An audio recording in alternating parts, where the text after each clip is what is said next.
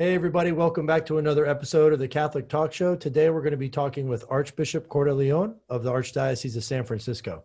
Yeah, we're going to be talking with the Archbishop about the draconian restrictions being placed on the Catholic Mass in San Francisco and how he's leading the effort based on science and faith to free the Mass.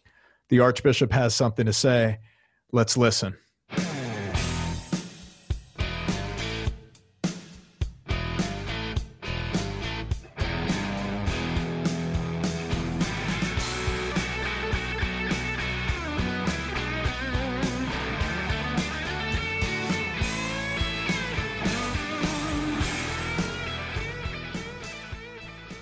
Archbishop, what an honor to have you on our show. We are so grateful. And Archbishop Cordileone has been entrusted by the Holy Father, Pope Francis, for the pastoral care of the people of San Francisco. And that pastoral care has been looking pretty challenging. And Archbishop Cordileone, yesterday you just had a demonstration, you had a Eucharistic procession. What led up to this demonstration? What led up to your pastoral action, which has been inspiring so many of us? It's been inspiring me. What led up to this point of where you needed to make a demonstration? First of all, thank you so much for having me on the show so I can kind of explain to a wider a listener audience what's been happening here. So to try to do a brief synopsis of what's been going on for the last 5-6 months, we recall in March, there was this major shutdown. This virus was beginning to spread without control. There was a lot of fear, a lot of panic, and bishops around the country and us bishops in California, we did shut our churches for Mass and encourage pastors to live stream their Masses. I encourage my pastors as well to continue to provide the sacrament of penance for people. It was even then clear that it could be done in a safe way. But there was a lot of this fear and desire to try to get this spread under control and, as they say, flatten the curve. I said at that time that, and I've been insisting all along, the state does not have the authority to tell us not to worship, so we were voluntarily making this decision. I was a little nervous thinking what could happen, and it is what has happened. As things began to open up, the state continued, well, in San Francisco especially, all throughout California, but most restrictively in San Francisco, has kept us shut down.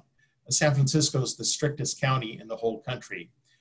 When it began to open up for other activities at the beginning of June, they said we would be able to, by the middle of June, open up for worship, but with the directives to be issued by the City and County of San Francisco.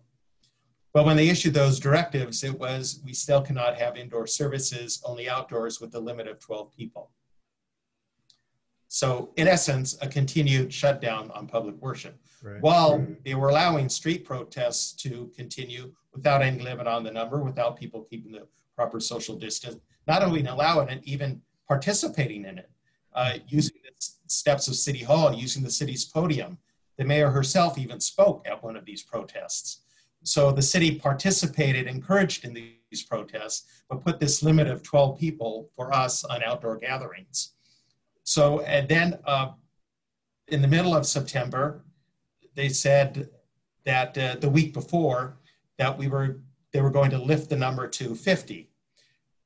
I was so frustrated that I decided to start having multiple outdoor Masses on our Cathedral Plaza. So we were having 12 Masses of 12 people each. So when they announced the number 50, I thought, well, we can have multiple Masses of 50 people each. And we were getting very tired of being treated unjustly this way because other types of businesses, similar activities were able to operate. We submitted a safety plan to the city in May. They requested faith communities to do that for when we reopened for worship. We still haven't heard back. Stores submitted their safety plan. They got them approved and they went back into 50% capacity for indoor retail. We still have not heard back from the city on our safety plan. So we're at the end of our rope now, and it's time. I've been patient. I've been positioning myself of wanting to cooperate, work with our public officials to help take care of our people and get the spread of the virus under control. But it's very clear they're not listening at all, that they don't care. And this is what I said in my homily, is that they just don't care. So and we don't mean anything at all to them. So we had 3 processions, one a Eucharistic procession from different directions, different parishes that converged at City Hall. We processed to the cathedral, and we had about 20 masses of 50 people each, English, Spanish, and 1 mass in Chinese. And I waited till all the priests finished the gospel to preach the homily to everyone there present at the cathedral at these outdoor masses. Mm-hmm. However, when the city issued this new norm of allowing 50 for outdoor gatherings, they put a provision in that multiple gatherings at the same location is prohibited. They put a further, wait, it gets worse. They put a further provision in that allows only 1 person at a time inside of church to pray. God bless. Now, mind you, there are two things to point out here. At the same time, they opened up indoor businesses that require one-on-one contact for an extended period of time, right? Hair salons, nail salons, tattoo parlors, massage parlors. Those are all able to operate indoors. And that involves extended one-on-one contact, but only 1 person at a time in church. Plus, they kept this other provision in that they do allow a religious service to be conducted indoors if it's for the purpose of live streaming it. And they allow the people there necessary to conduct the service and to live stream it up to 12. So if you live stream a service, you can have 12 people inside of a church who have to be closer to each other because in there's the sanctuary area than 12 people spread throughout the church just to pray.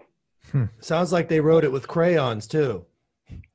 Yeah, and with us at the center of the bullseye. Yeah, this defies logic, and it really does smell of oppression and, like you said, just absolute disdain for the Catholic Church. It's a complete affront. Disdain. It's an affront. It's discrimination. I was giving them the benefit of that doubt all along, even though we were being treated unjustly. I thought that reason would eventually prevail, but it doesn't. When I told the health officer, I asked, why can't we have indoor worship? You're allowing indoor retail at 50% capacity. And he said, well, people go in a store, they make a purchase and leave.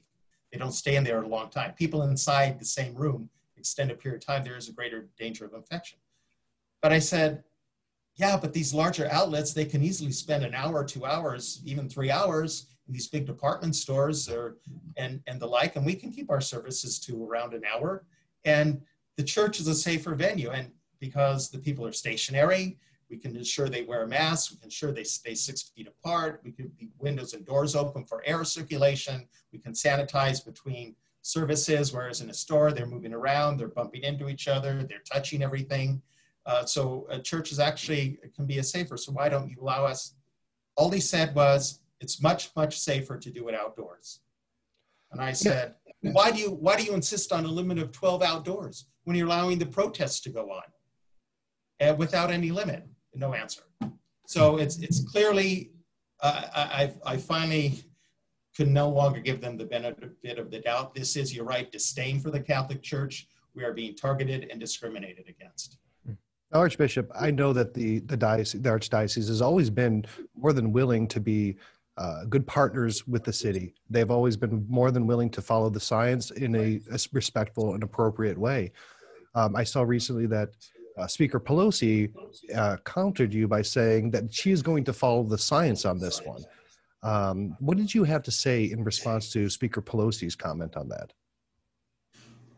I wanted to focus more on City Hall to insist with them that we are following the science. Mm-hmm. First of all, they're saying, follow the science with your religious services. Why aren't they saying that about anyone else? Right. They're not telling stores, they're not telling massage parlors, they're not telling museums, show us the science that your activity is safe. No, they're doing with them, they're being reasonable. Submit a safety plan, we review it, we approve it, and you can go back into operation according to that safety plan. They only say that to us, follow the science, okay? So that's one thing, there you have an unequal treatment. Mm-hmm. Secondly, though, we are following the science. We have the study that was issued a couple of weeks ago by the 3 specialists in infectious diseases who studied over a period of 14 weeks, 1 million masses that were celebrated around the country following these safety protocols. These safety protocols were a model that were issued by the Thomistic Institute in Washington, D.C. that formed a committee of people with different areas of expertise, health science, the theologians, liturgy experts, to come up with a way to celebrate Mass in a way that's going to protect people's health.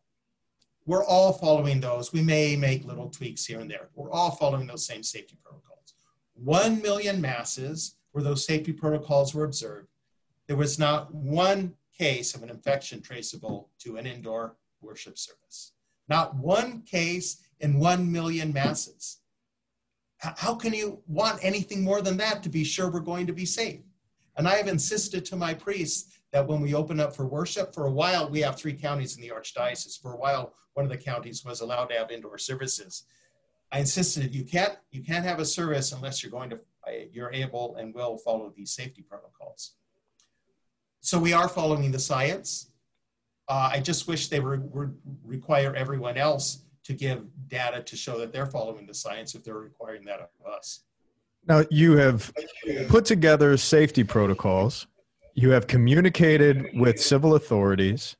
You have made every type of plan and communicated with all of your priests in all 3 counties. You've experienced nothing but discrimination.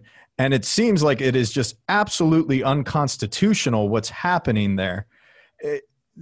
We're just so heartbroken with you, Archbishop, that this is what you are suffering, because you're suffering the pastoral care of your people and the salvation of the souls that are entrusted to you. Where do you go? What are the next steps? I know that you have a petition that people can sign. You know, where are we going to go from here now with you? Because we're with you in this, and the community is behind you. You know, where do we go, Archbishop? Thank you. Well, thank you for that question. Yes, our people are hurting very much. They've been shut out of indoor worship for 5 months now. Many of them haven't had access to the Eucharist. Most parishes are having outdoor services with limited numbers. In one county, there's no limit on the number. In San Francisco, it was 12, now it's 50. And another county just returned, Marin County, to indoor worship very recently. But again, why in San Francisco County, there's a limit of 12 and now 50. San Mateo, that just to the south, there's no limit. How does the virus know on which side of the county line that people are standing? So our people are hurting. They're very upset. They're outraged at our city officials for this unjust treatment. So we have the Benedict XVI Institute, a liturgy institute. We have in San Francisco has initiated a petition drive that people can go online to sign at freethemass.com. We also have it available in Spanish, queremoslamisA.com. They can sign this petition to urge our city officials to free the Mass, to allow us to exercise our natural right protected by the First Amendment in a way that's unimpaired by the city officials. So I would ask people to go online at freethemass.com to sign this petition. Even though this is focused on San Francisco, it has consequences for the whole country, especially throughout the state of California, which also has unreasonable restrictions. It's just not as bad as San Francisco, but it's still unreasonable because the limit for the state of California issues guidelines, and then counties can follow those or issue their own that are more restrictive. In California, it's for worship services, 25% capacity of the building, up to a limit of 100 people. The 100 limit is preposterous. There's no numerical limit on other venues. Why on churches? Our St. Mary's Cathedral can seat 2,500 people. There's room for about another 500 to 1,000 standing room in the back and along the sides. So 100 is less than 4% capacity. So we need to spread this out. We're focusing on San Francisco now. If we can build some momentum, because it's most obvious. The discrimination is most obvious in San Francisco. Momentum beyond. Yeah, we see you're asking folks for prayer too as well. Can you illuminate that a little too? Yes, I keep reminding people of our message to live the consecration. In response to some of the faithful in the Archdiocese, 3 years ago, I consecrated the Archdiocese to the Immaculate Heart of Mary. It was on the occasion of the 100th anniversary of the apparition at Fatima, although the actual day was October 7th, the memorial of Our Lady of the Rosary. It was on that occasion, it was the year of the 100th anniversary. So it was a response to the request. We had a year of preparation by spiritual preparation catechesis, but I don't want it to be a happy memory. I want it to be something that's lived out. So I keep reminding our people to live the consecration through prayer, adoration, and penance. Prayer means what Our Lady always asks us, to pray the rosary. I'm asking our people to pray the rosary every day, and for families to pray the family rosary at least once a week. I'm asking our people to spend 1 hour of adoration of our Lord in the Blessed Sacrament a week, 1 hour a week. Many parishes are still able to continue exposition of the Blessed Sacrament, but if not, they're open for people to go in and pray before the presence of our Lord in the tabernacle. And penance by doing Friday fasting. Friday is still a day of penance. The church didn't change that, modified the rules on the discipline. So I'm asking people to fast seriously if their health allows for it. Some people have certain health conditions they can't, but fasting in our tradition means just one meal. Now the church recently, in the last maybe many decades, has mitigated that to you can take to a little bit of food 2 other times a day. So I've asked our people to at least skip one meal on Friday and do more if you can, to seriously fast. Fasting is a form of penance, of imploring God for mercy. We need to implore God for mercy for our kind of corporately, our society turning away from him. And then also penance in the sense of the sacrament, to avail themselves of the sacrament of penance frequently. So this is what I'm asking our people to do for this spiritual engagement. Without being spiritually grounded, nothing will happen. We will not please God, and we will ultimately fail, no matter how good we do at organizing and agitating. So praying the rosary daily, family rosary once a week, 1 hour a week of adoration before Lord in the Blessed Sacrament, Friday fasting and sacrament of penance. Archbishop, truly, it has been such an honor to have you on the show, and fitting very much so in the context of our prayer life. We shared quite a bit leading up to this conversation with you. For me personally, Venerable Cardinal Vantuan, has been so central to my prayer life and my spirituality as of recent. Here's a man whose life, as an archbishop, was spent in jail and his freedoms restricted.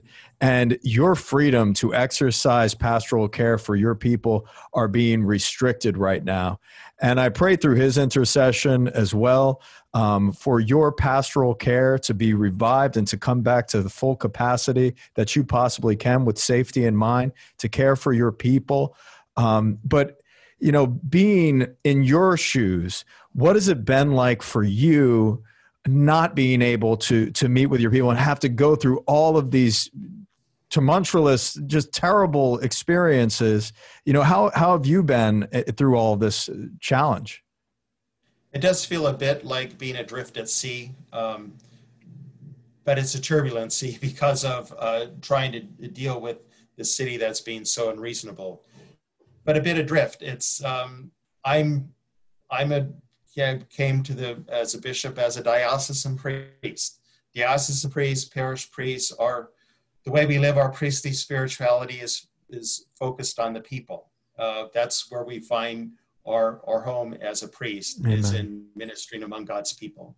So it's very hard. I know it's been hard on our parish priests as well to be physically separated from their people. They've been creative in using technology to connect, but it feels like a bit adrift. And I think of so much I've missed out on the whole confirmation season.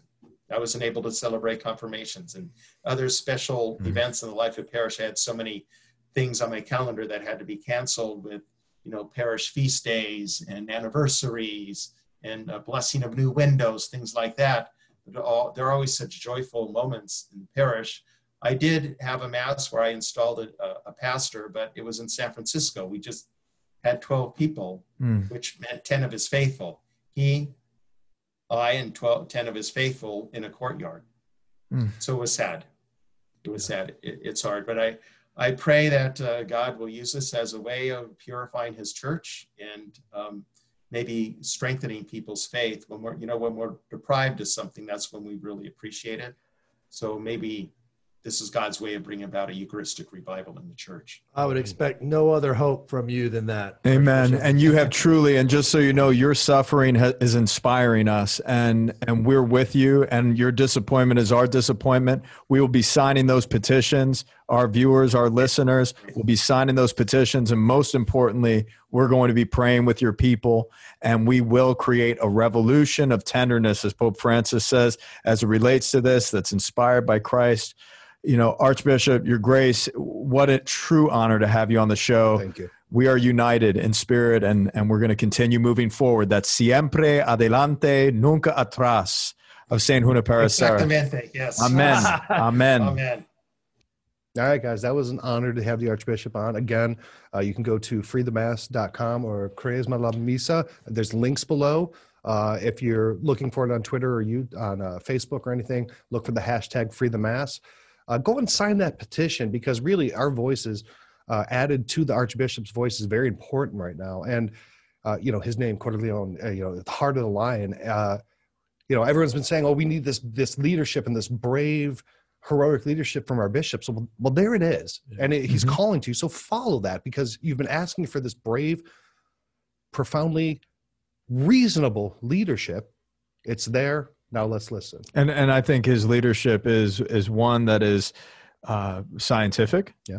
It is most certainly pastoral. Mm-hmm. And he is lifting up his voice in a cultural environment that is clearly turned against the church.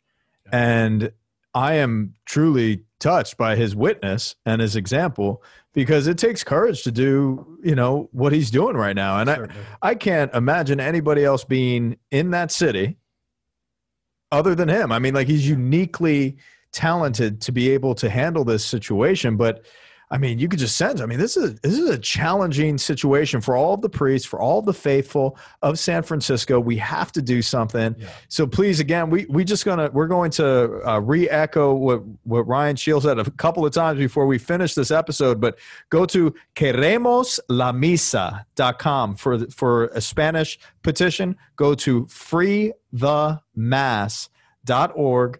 And there you will be able to sign the petition. So please sign the petition right now. Do not wait. Put the video on pause. Sign the petition. Let's support Archbishop, and let's support the people, the faithful of San Francisco. I say this to my parishioners all the time. So for my parishioners to be listening in right now, you know, we need to sense like we're grateful for celebrating Mass. Well, now's the time to do something for people that are unable to celebrate Mass in the same way that we do.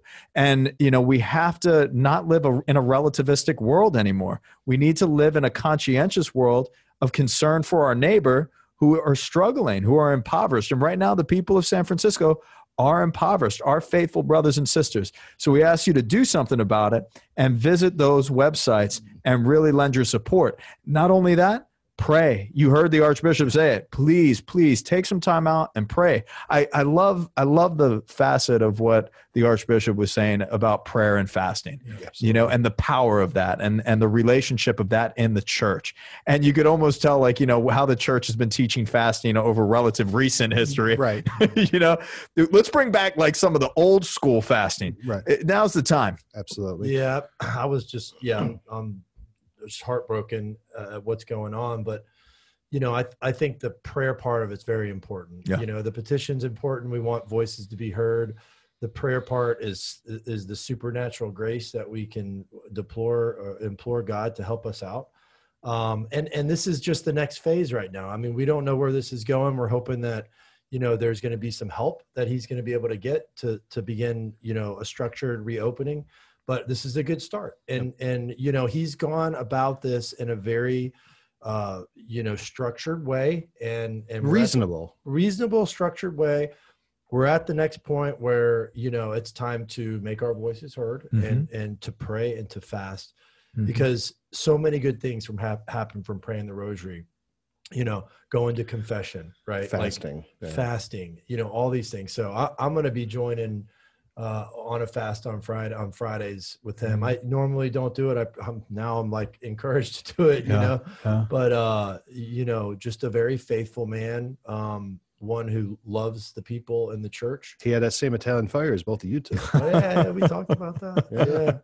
No, I'm just really grateful that we had him on the show and we could support him. I mean, he was saying how important it is to encourage one another. Absolutely. It's encouragement. I mean, that's a big deal. I can't imagine being in his shoes right now. No. I mean, it's frustrating. And like I said, he was being so reasonable about this. He's being a good partner. He's following the plans. He's doing everything in a respectful, civil way, with diplomacy, with civil authorities, and grace. And it's scientific, it's diplomatic, and they're still not responding. So at this point, there is nothing else that one can really take from it and ascertain that this is nothing more than a concerted effort to use the opportunity of a pandemic to strike back at the church at a culture that not only doesn't value it, but actually has disdain for it. He's a target. He's been a target since he's been there. I'm sure previous bishops have been targeted. So I mean, this is definitely taking that targeting a little to the extreme. It's right on the nose. His last name, Cordileone, the heart of the lion. Look, this bishop, he's showing that heart of the lion. And like I said, everyone always asks for that leadership and that strength from a bishop. There it is. Follow it. Go to freethemass.com or .org and go to Quaresma La Misa. Sign those petitions. Do the prayers and the fasting that the Archbishop recommends, because today it's San Francisco, but this can always trend in the opposite way. And this really is a precedent. And if this precedent isn't addressed head on, civil liberties as far as the free exercise of the faith and the First Amendment will continue to be infringed on. This is not a flippant matter. This is an important matter for your future, for your children, and for generations to come, to make stands now. That's right. So we want to thank you for joining us on the show today. And again, please take some time out after you sign the petition, even just before you go to bed tonight or wherever you are in your day. If you're listening in at work, before you go home, stop in at the church. If you can get into the church and pray. If you can't, pray. Let's unite around our show, our friendship, our connections, and our community. Let's stop now and pray. So we want to conclude this show today with a prayer. So let us begin in the name of the Father, and of the Son, and of the Holy Spirit. Amen. Heavenly Father, we call upon your loving mercy to look upon us in your compassion. We see the injustices and we hear about them that the church is facing in San Francisco and throughout California and throughout the world. In your mercy, continue to guide the shepherds that you have entrusted the church to. Give them a shepherd's care. Guide them in their work. Grant them a diplomacy that will open up the doors for worship to continue far into the future. We adore you. We adore your Son, Jesus Christ, whom you sent into the world to redeem us. We ask that you may strengthen our faith, strengthen our hope, and strengthen our love, that in communion with you and with one another, we may continue to move forward upon that path that you have laid for us to walk together upon towards salvation. You are merciful, God. Hear and respond to our prayers through Christ our Lord. Amen. Immaculate Heart of Mary, pray for us. In the name of the Father, and of the Son, and of the Holy Spirit. Amen. God bless you, and we'll see you next week.